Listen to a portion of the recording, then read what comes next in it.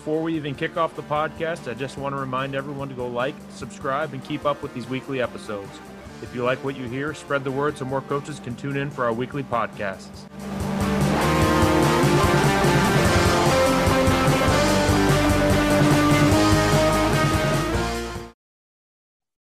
Hey guys, I have got with me today Coach Matt Weber. Coach Weber is a Wisconsin dweller, such as myself. Played his college football, got started at Mankato, and then transferred to University of Wisconsin Whitewater. Coached at Oregon High School, Belleville High School, Tomah High School, and then he's back at Oregon High School in Wisconsin. So Coach Weber and I have we've been Twitter friends for a long time, and we actually finally got to meet and work at camp together last summer. So that was a fun time, but super excited to have Coach. How's it going? It's going good. We're kind of in the clear getting out of COVID right now. My family, unfortunately, had a rash of COVID for the last week and a half or so, but we're doing okay now that football's starting. Good. Yeah, I know. I saw a lot of schools.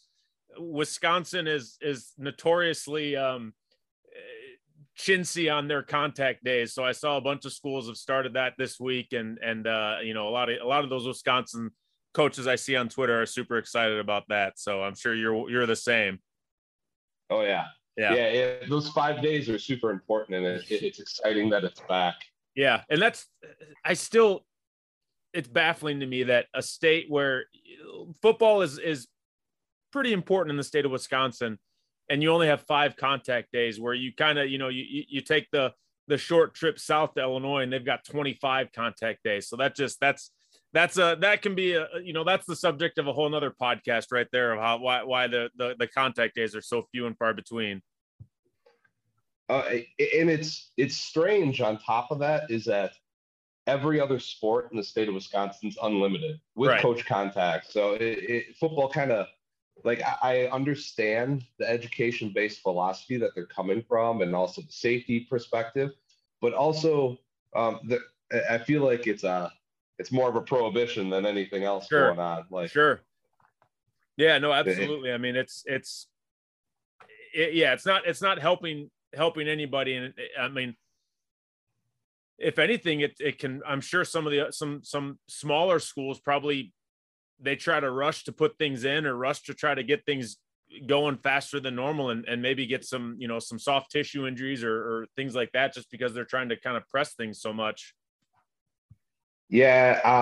I can even remember at my days at Belleville, the first year was kind of a rush because I got hired like the week of camp. Right. And then, we had to jump into it right away. But at a smaller school, so many kids are multiple sport athletes. So they're playing summer league basketball, they're playing summer baseball, and then you got to find time to fit football in there. So you're kind of, like you said, you're behind the 8 ball a little bit. And then when you get to some of the bigger schools, a lot of that, if you're an established coach, it's kind of taken care of between the weight room and everything else. And it's just your identity offensively and defensively. But the smaller schools, it's definitely a setback. Right.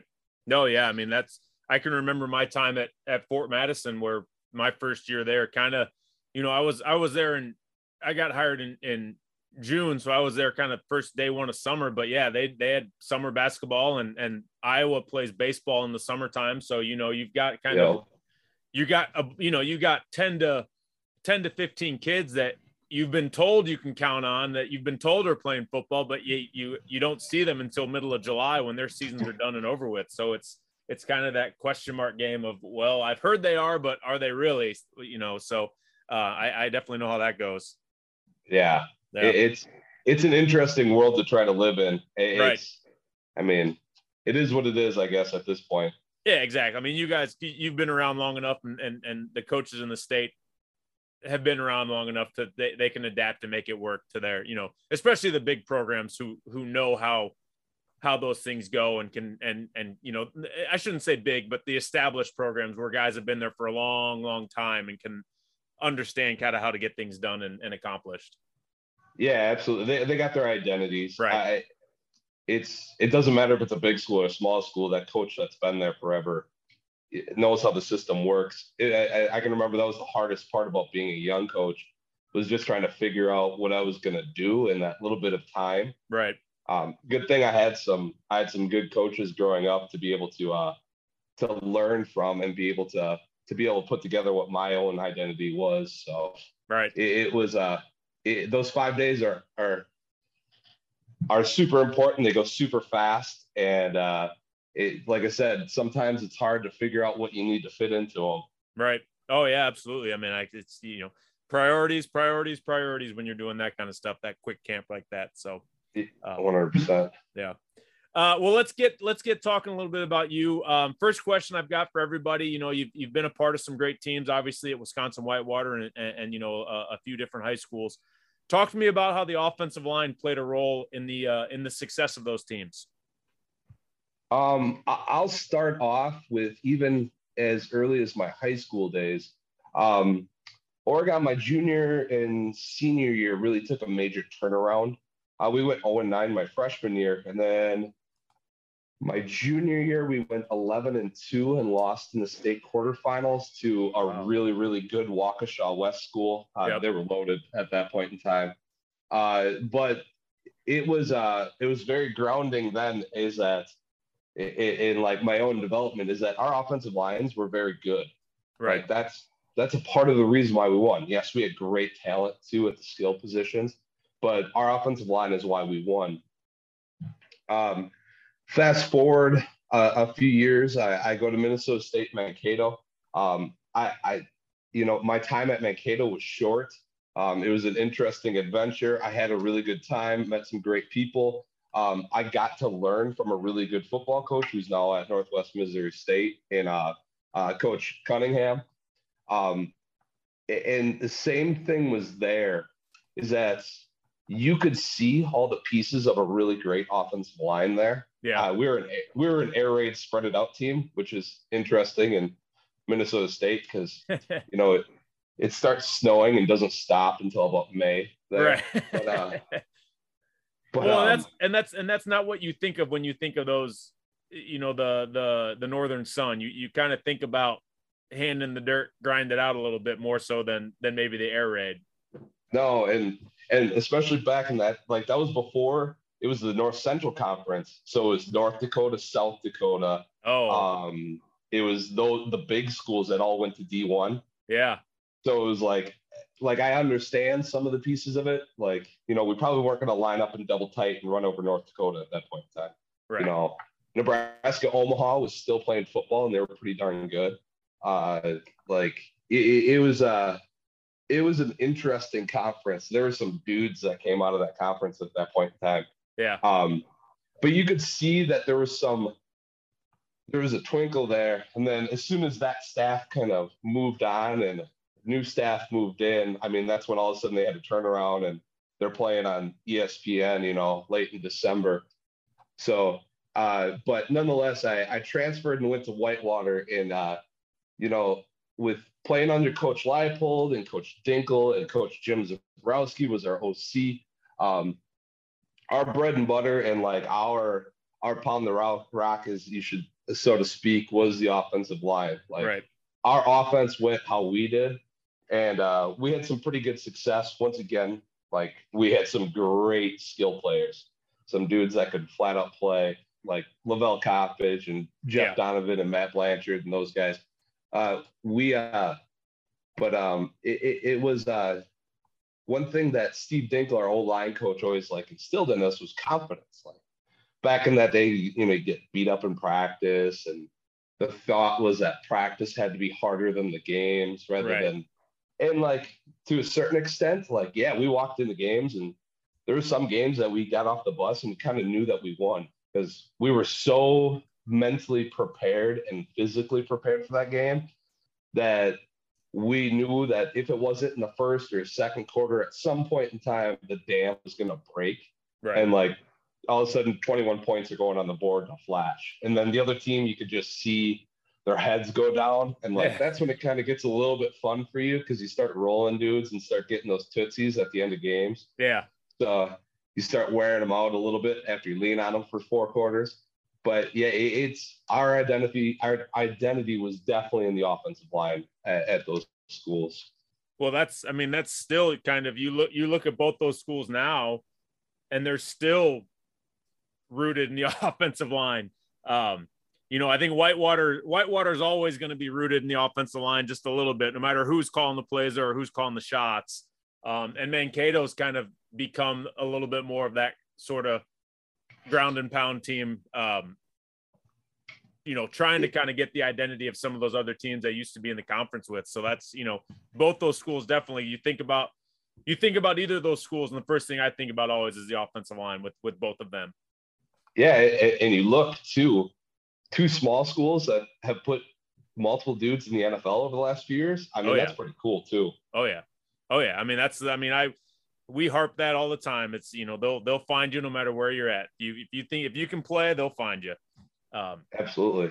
You kind of alluded to it a little bit, and you talked about your transfer from Mankato to Whitewater. Tell me a little bit more about that. And was that something that kind of came about quickly, or you had thought about it for a while? And did you, were there any struggles, or kind of, hindrances you had at making that change? I did. So I loved my time at Mankato, and we had some really good coaches.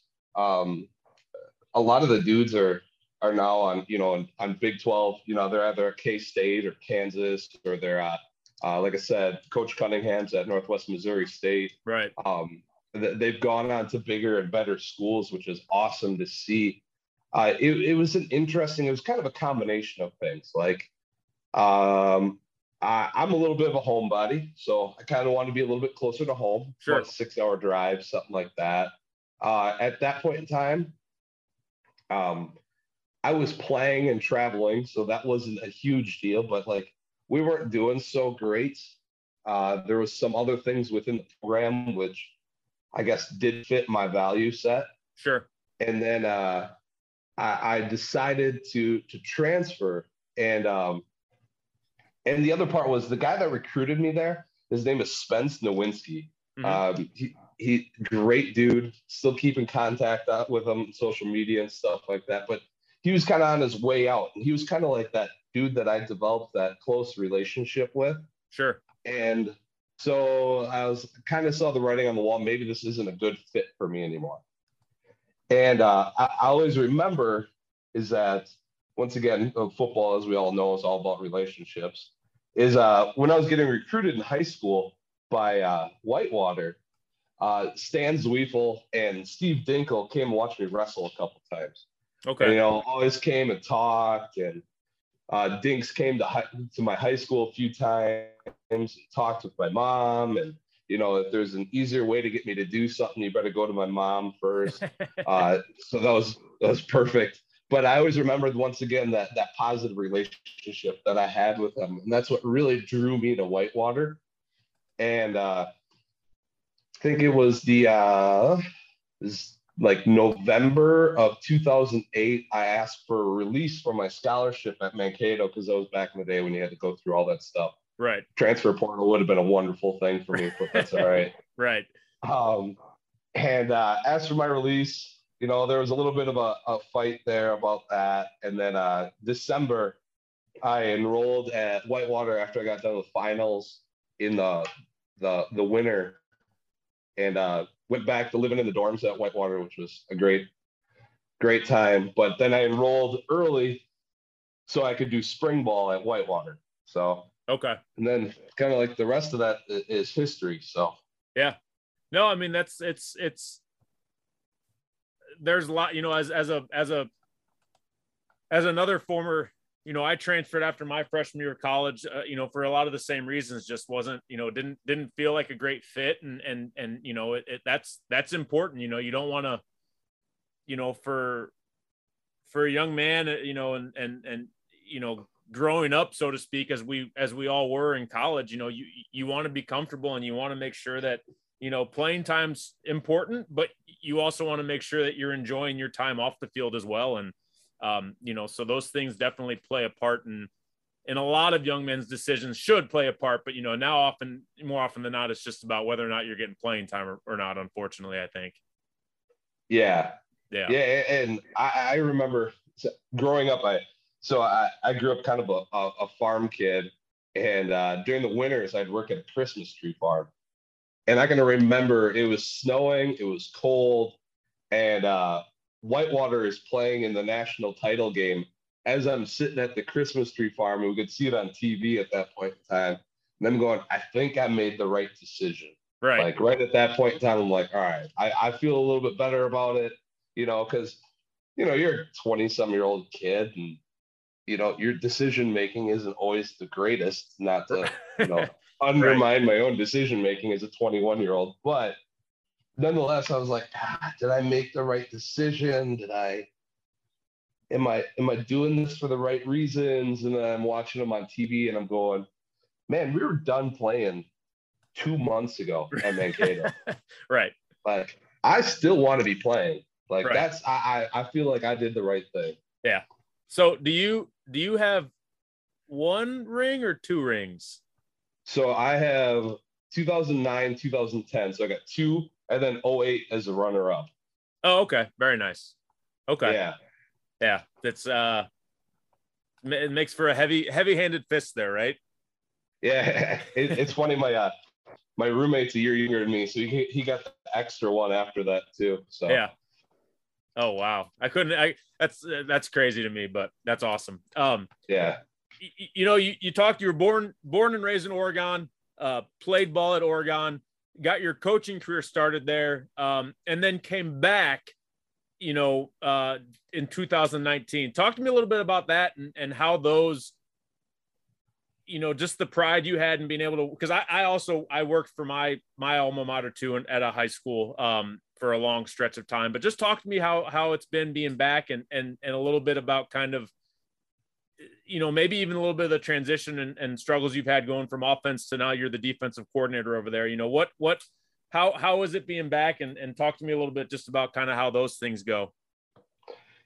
Yeah. So I was done playing. My eligibility had ran dry in 2010, but I wasn't done with school yet, because when you transfer and your credits don't transfer and all that fun stuff.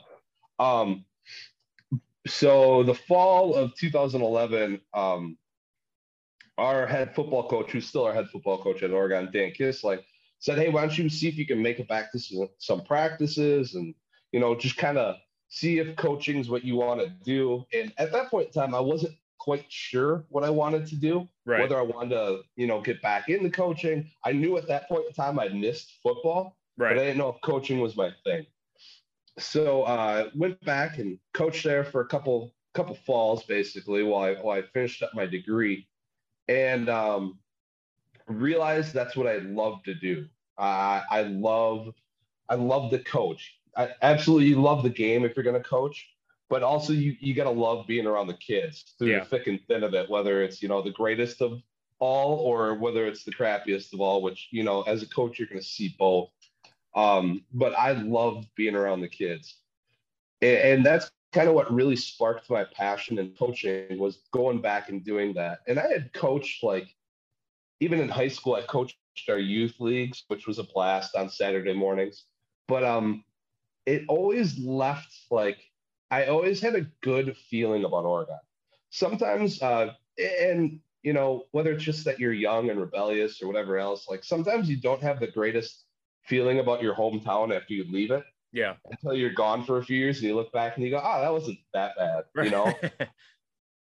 But I never really got that feeling.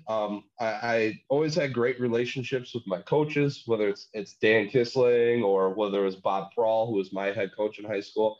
But it was always a comfortable place to come back to. And then I in 2012, I got hired at Belleville, fresh out of college, just about to get married, get hired at Belleville, and kind of in a whirlwind and go coach there. The one unfortunate part about that is that they didn't have any teaching jobs available for my wife or myself. So yeah, unfortunately, it was kind of only a temporary gig. I loved my time there. I loved the people there. I still keep in touch with them. They did. We did some really good things there, which I was super excited about. But then, lo and behold, we go to Tomah. Tomah is where the interstates divide. The split between going to La Crosse or going to Eau Claire. And we got there through a family connection, and my wife and I both got teaching jobs there. So we spent 7 years or so there, and we kind of thought that's where we were going to be. Right. And had some great always a dangerous thought, because that's as soon as you feel that level of comfort, the rug gets pulled out from under you always. Yeah, and like, so it's funny, like our kids were born there, for example, except for our daughter who was just born this year. Okay. So we had this little house in the middle of town, and it's awesome because it was a 7-minute walk for me to my classroom. It was literally longer for me to drive than it was for me to walk to school. Right. So it was pretty ideal. But we kind of outgrown our house, so we're like, let's look. We're looking around for a house. And, well, like, long story short, like, my parents end up getting this house kind of in their lap, which is 2 doors down from them.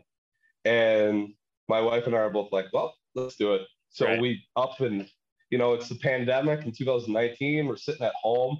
We had a lot of time to talk because it was just us and our 2 boys.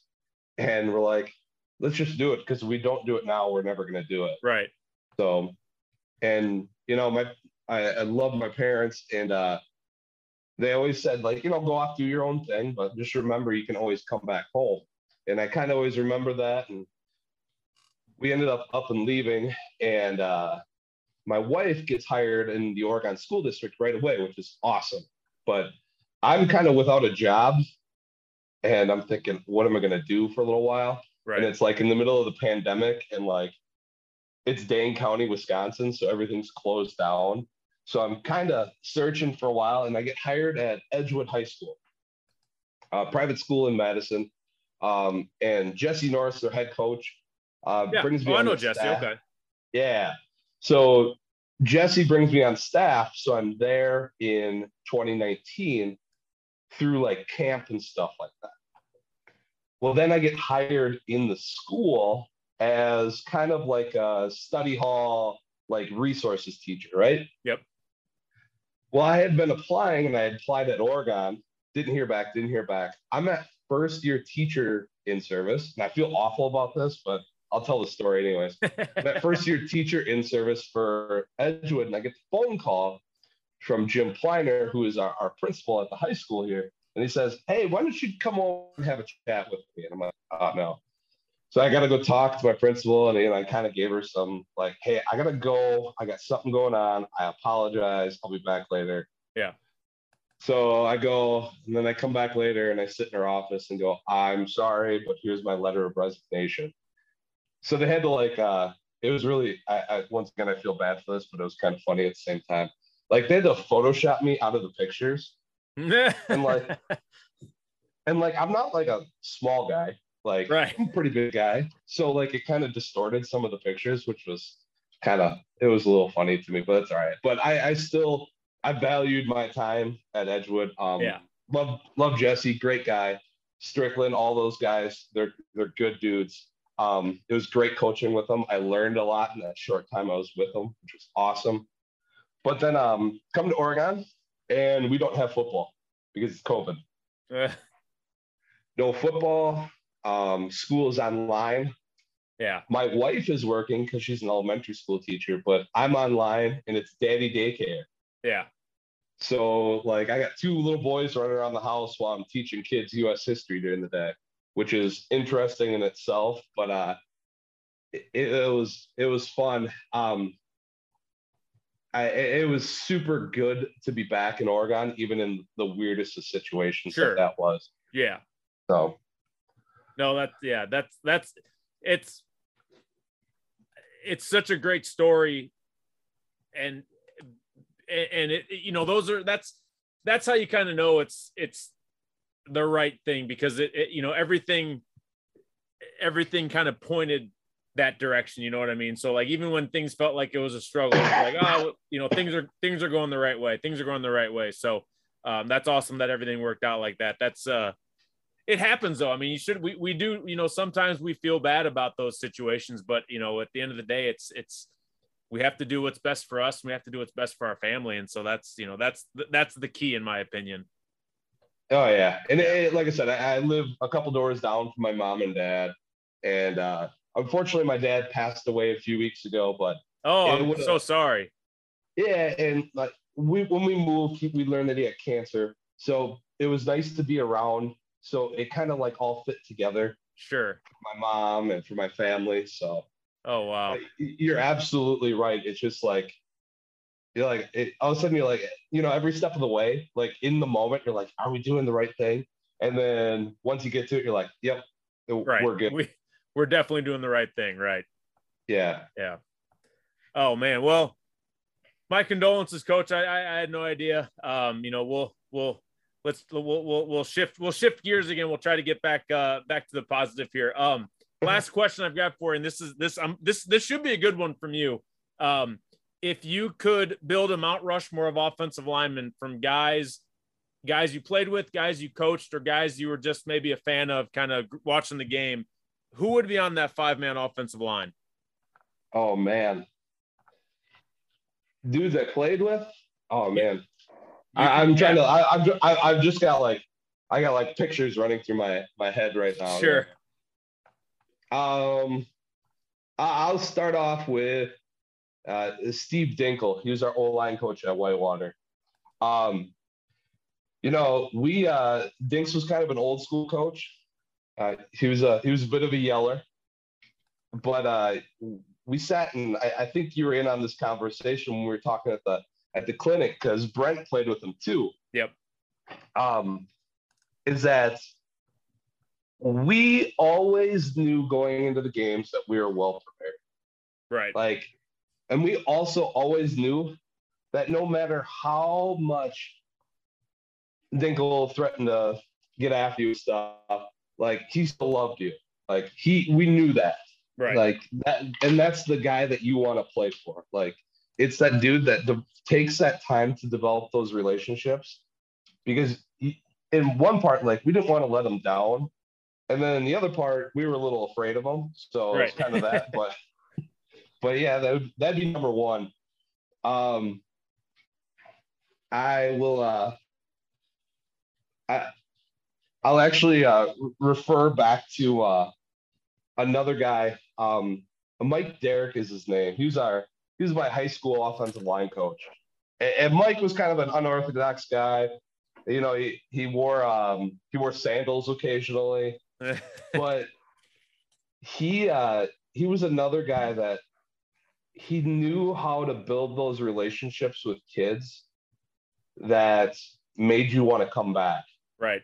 No matter how hard it was, that was back before they had rules for how much you could practice and all that stuff, and how awfully hot it is this time of the year every time football rolls around. Right. Like you always wanted to come back because like you're going to do something fun. You're going to be with your friends. And like we kind of knew for a few years there we were going to be pretty good. So that was a guy that would be up on there too that I always refer back to. One of my biggest, and this is it's funny, and like I still keep in touch with him, is one of my college roommates. He now coaches the big boys at South Dakota State and Ryan Olson. Okay. So Ryan and I were college roommates, and I can like this is why college is such a weird experience.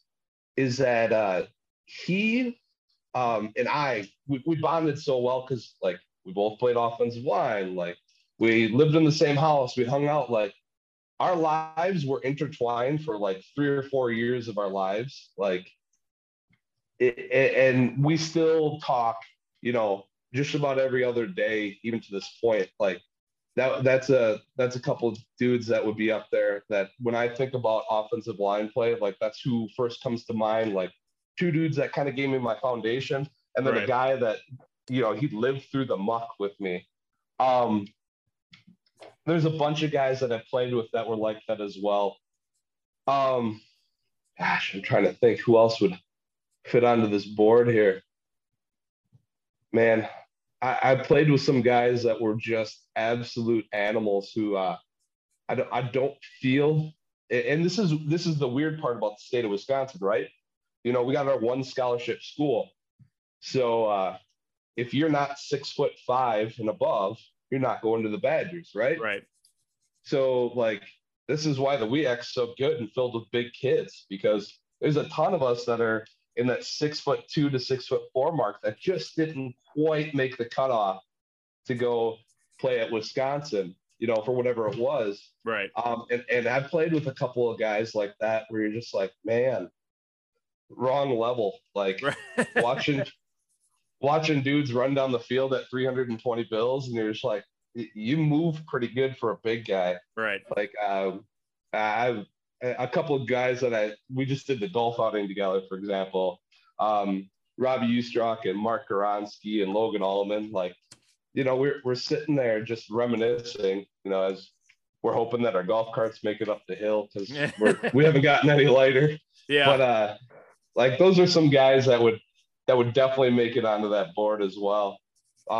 It was a blast having, my formative years in the 20s, being around those guys, going through the muck of all that stuff, and then just realizing how, like, as a group, the four of us plus Garth Coates and Grant Murray would be the other one. Like, there's like, I think there's like 5 All-Americans in there. Right. So like, it was something that was special. Oh yeah. Like, it was something that not only did we win a couple titles, get to play on ESPN, as a small school Wisconsin kid, you never think about that stuff until you're there and you see the ESPN cameras out there and you get a little excited.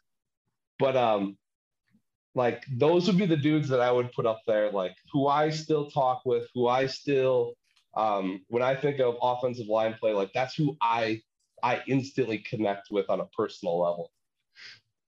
Yeah. No, I knew it would be tough for you, because that's you played with, again, like we kind of talked about earlier, Wisconsin Whitewater, you play with a lot of great dudes. So I had to throw you on the spot, though. I got to throw everybody on the spot. So you did good, though.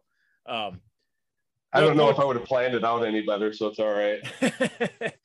Well, before we get you out of here, Coach, do me a favor, drop your Twitter handle and any other information you want the listeners to know. Yeah. So hold on a second here. Let me it's all right. You got to look. It's okay. Yeah, I do. There we go. It's Coach M. Weber is my Twitter handle. Like I said, I'm our DC at Oregon High School, so I'm super excited for a new role with this team this year. It's been a blast to be on here. Awesome. Well, I appreciate you coming on, Coach, and I know you got practice coming up here in a little bit, so good luck and best of luck this season. So just to give you a heads up, we have a bye week September 10th, and I'm pretty sure Whitewater is hosting Mary Hardin Baylor. Absolutely. So I will probably be shooting you a message, and we're going to try to come up to that game. So well, hopefully we can connect and watch some Warhawk football. Yeah, with about 20,000 other people too. Exactly. All right. Well, Coach, best of luck, and we will talk soon. Absolutely. Have a good one. All right. Thanks. Thanks for listening to this week's episode. Make sure you like and subscribe, and you can find previous episodes on Anchor, Apple, Spotify, or any other podcast platform.